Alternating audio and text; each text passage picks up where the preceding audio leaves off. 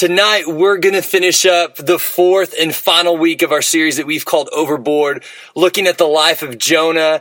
Now, if you've missed any weeks, I encourage you to go back, listen to the podcast. But what's happened so far is that God asked Jonah to go to Nineveh. Jonah didn't want to go. In fact, he went 2,500 miles in the opposite direction. He gets on the ship. A storm comes. The guys on the ship throw him overboard. He's eaten by a whale, a big fish. He ultimately gets spit back out, eventually goes to Nineveh like God asked him to do in the first place.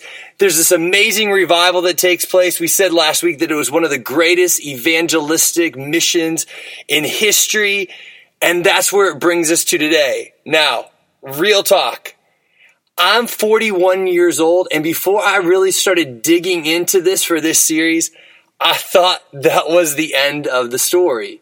Because listen, in Jonah chapter 3, verses 9 and 10, here's where we ended last week. Perhaps even yet God will change his mind and hold back his fierce anger from destroying us. When God saw what they had done and how they had put a stop to their evil ways, he changed his mind and did not carry out the destruction he had threatened. You see, we expect it to end on this note of triumph. We expect it to end saying, and Jonah returned to his own land rejoicing. But I have to tell you that Jonah has probably the most unexpected and overlooked final chapter in all of the Bible. Let's dive right in, because here's what it says in Jonah chapter 4, verse 1. This change of plans greatly upset Jonah, and he became very angry. Wait, what? He just had the greatest evangelistic event in history up to this point. Thousands of people came to know Jesus. This is everybody in the city turned back to God. But here's what happens. Jonah, he was ticked. He was angry. I had a friend of mine back in fifth grade. I remember one day he said to me he was leaving school early because he was going up to Chicago to see the Bulls.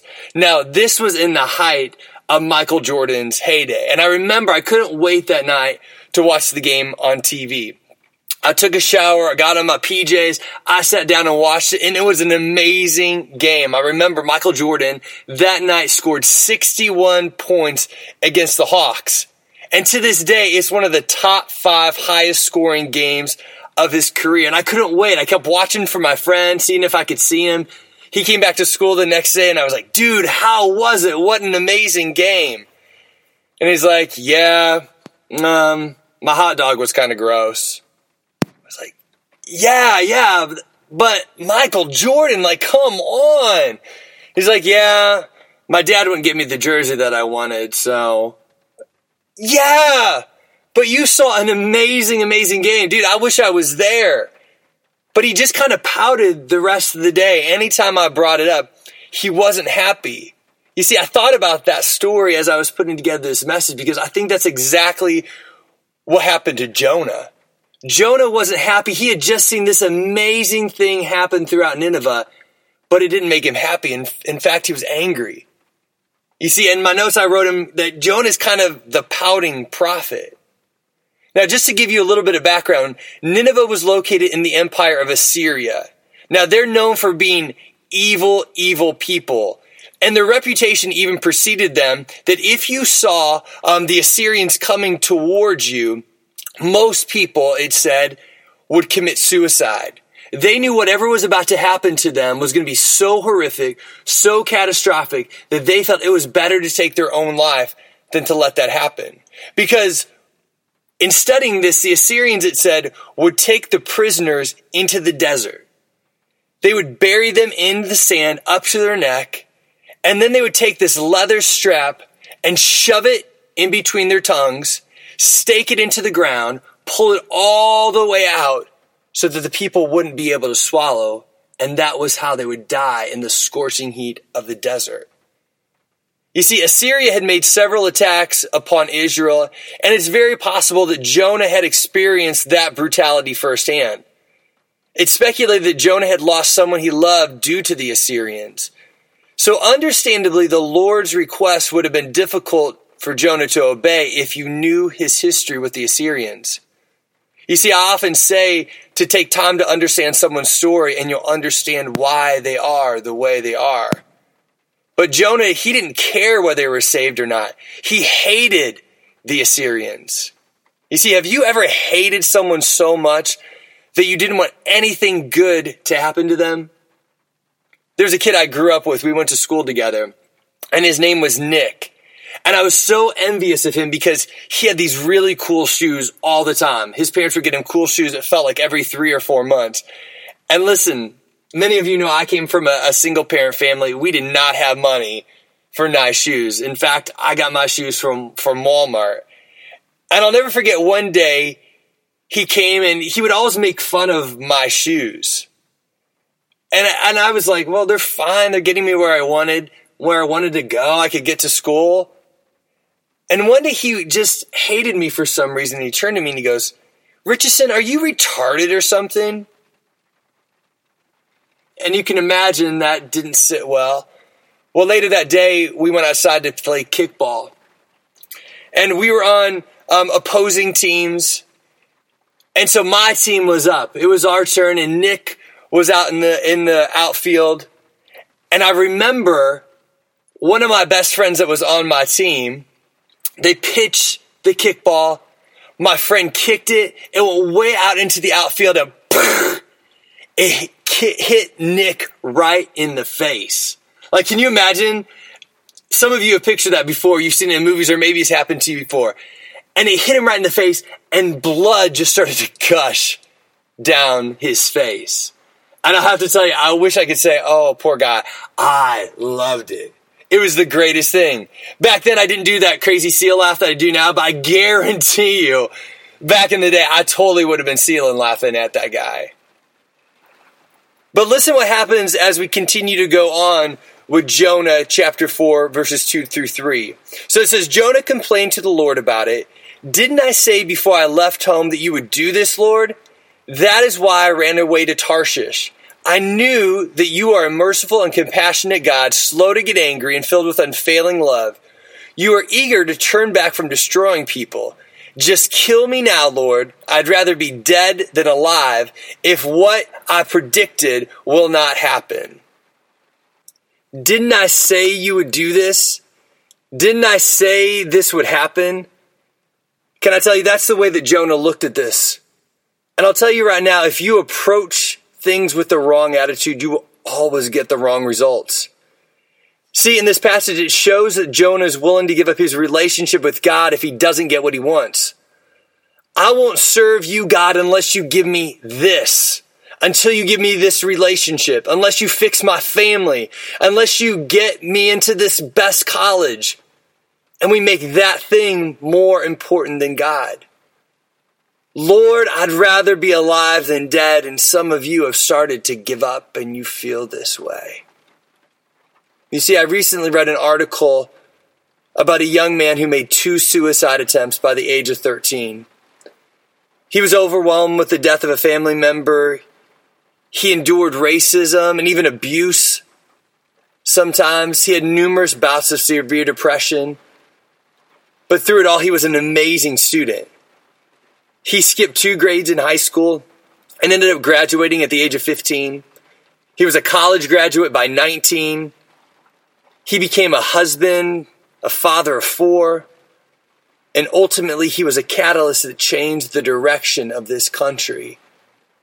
And that man was Martin Luther King Jr. You see, sometimes I wonder what happens when we throw the towel in too soon.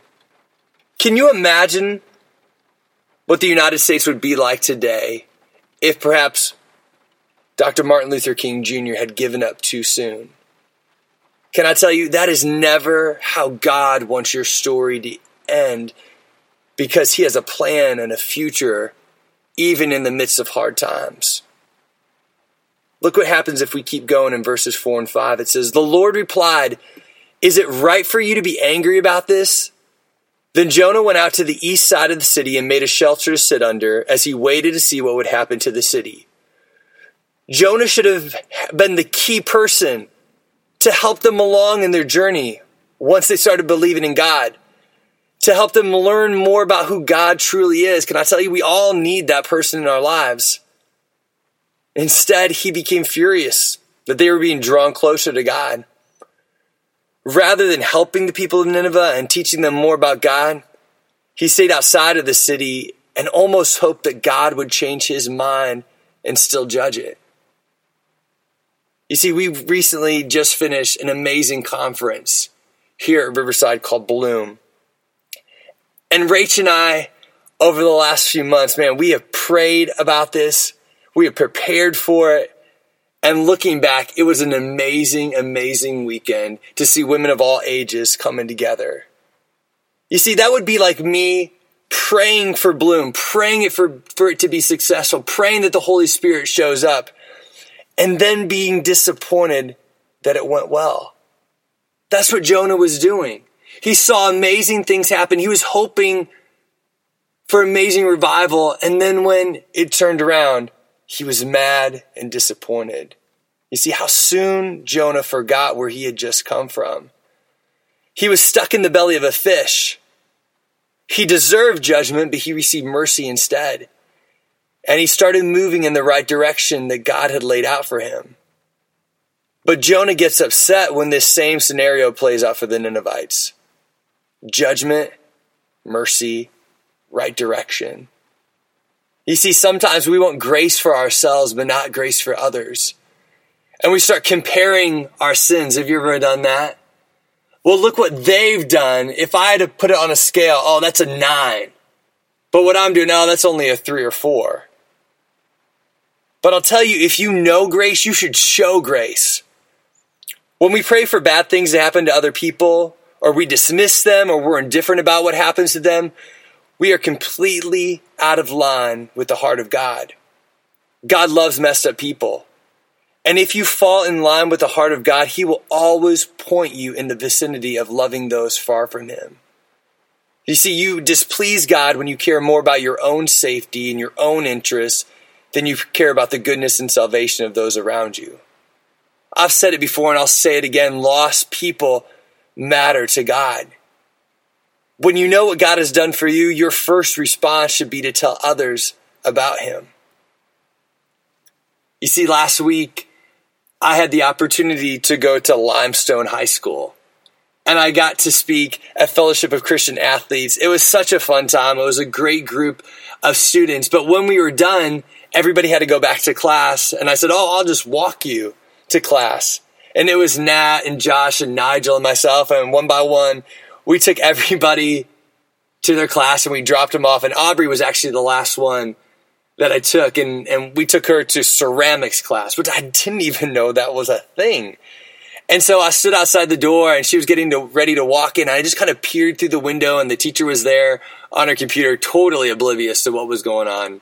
Nice lady, but totally shopping on Amazon. And anyway, she finally got up as we were looking through the window. And I said, can I come in? Because there were people and they had this clay and they were molding it and doing the kind of all this crazy stuff with us. And they were making some amazing, I don't even know what they were. And she goes, yeah, come on in. And so for the next 45 minutes to an hour, we were in the ceramics class and I got my hands dirty. I was terrible with it. They were trying to tell me. I was talking to people at this table that clearly did not want anything to do with me. There was a girl having a birthday there. I go, hey, we can sing happy birthday to you. And she's like, please don't. And it was so funny that when we were done, we started to go to lunch. We went to A lunch and then some others are like, hey, I have B lunch. Can you stick around? We stuck around and ultimately we went to PE, which was my least favorite sport or my least favorite subject ever. And just like back in the day when I was in high school, I just sat on the bleachers with the girls that were their time of the month. But as I sat in that cafeteria, I looked around and I thought, man, if I could do this every week, how amazing would that be?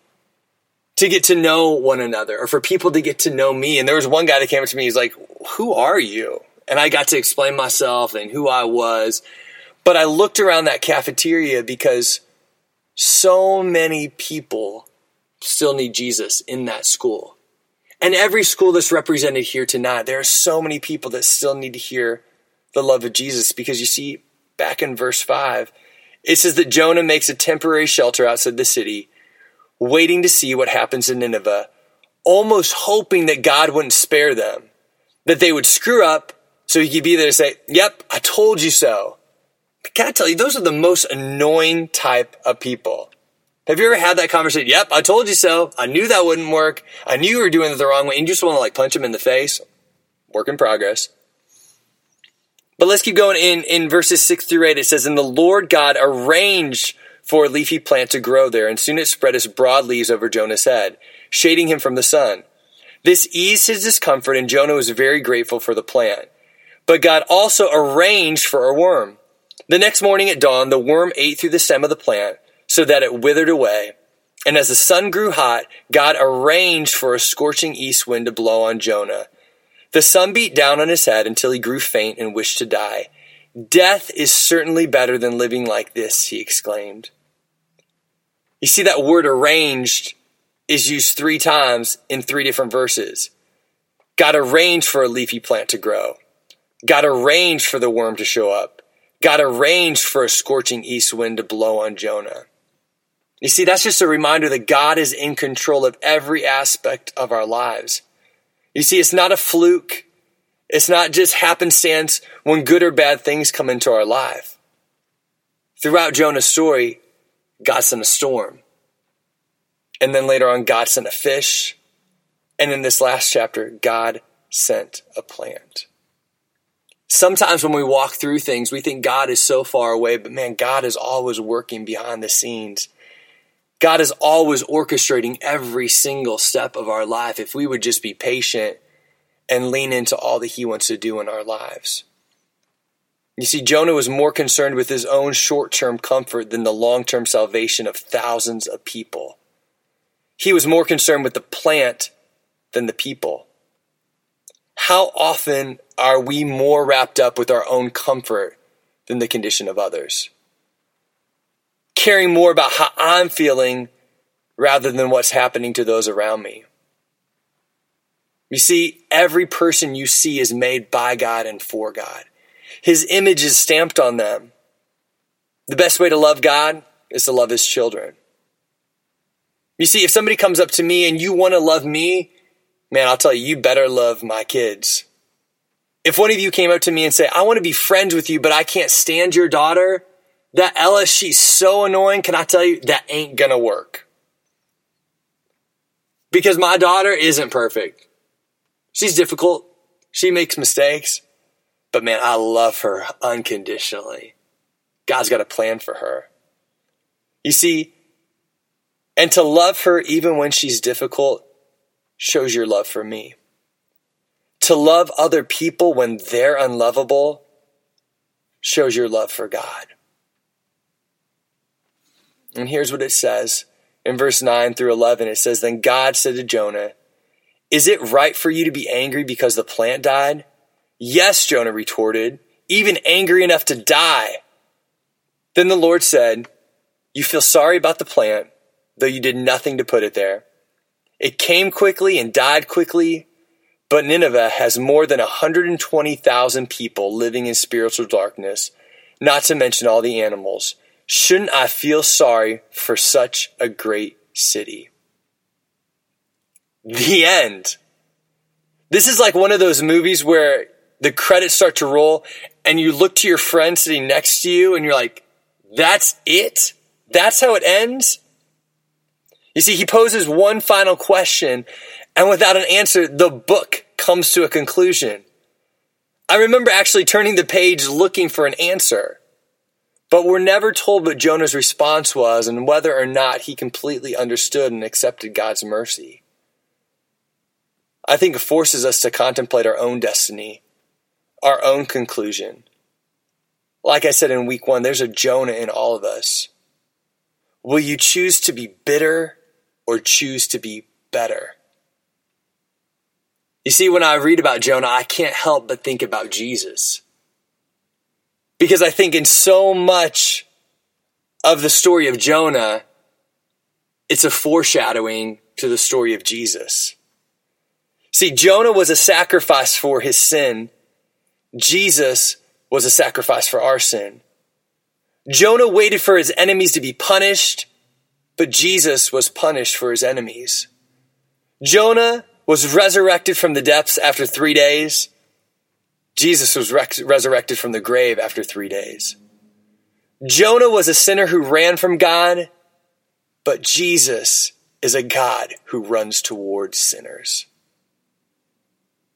In this book, we find that Jonah wasn't rejected, but redeemed. You see, God is too loving to destroy Jonah or leave him where he was, and he feels the exact same way about each of us. And so tonight, you may have questions just like Jonah did. You may be in a place where you feel like God was there once and now he's turned his back, and you have questions about things that don't make any sense at all. My challenge to you tonight is that you just hand them over to God. My challenge to you is you run back to God and say whatever you want to do, even when it doesn't make any sense, God. I'm giving my life over to you. That you would start to see people a little bit differently, that we wouldn't write them off, but we would write them in, that we would write them into our story, that we would write them into our lives. You see, I said to my Ella a few weeks ago, I always challenge her. We do this thing called Breakfast Club for junior high students every Sunday morning. And when we have somebody new, I encourage her to go do it. And one week she just wasn't about it. And I said, just go talk to this new girl. And with tears in her eyes, she said, Dad, I'm not like you. I just can't go up and talk to anybody. So true. She's amazing, but in a lot of ways we're different. And we had a conversation later. And I said, I totally understand where you're coming from, Ella. But maybe, just maybe, you talking to that new girl would make her feel like she's a part of something. Maybe just you talking to her today is maybe just what she needs and what God has orchestrated today. Not to have all the right words, but just to invite her in, to invite her to be a part of something. You never know that you might be part of her story. And so tonight, I just want to pray with us. I want to pray over us that throughout these last 4 weeks, just like there's a Jonah in each and every one of us, but God wasn't through with Jonah, and he certainly isn't through with you. Will you pray with me?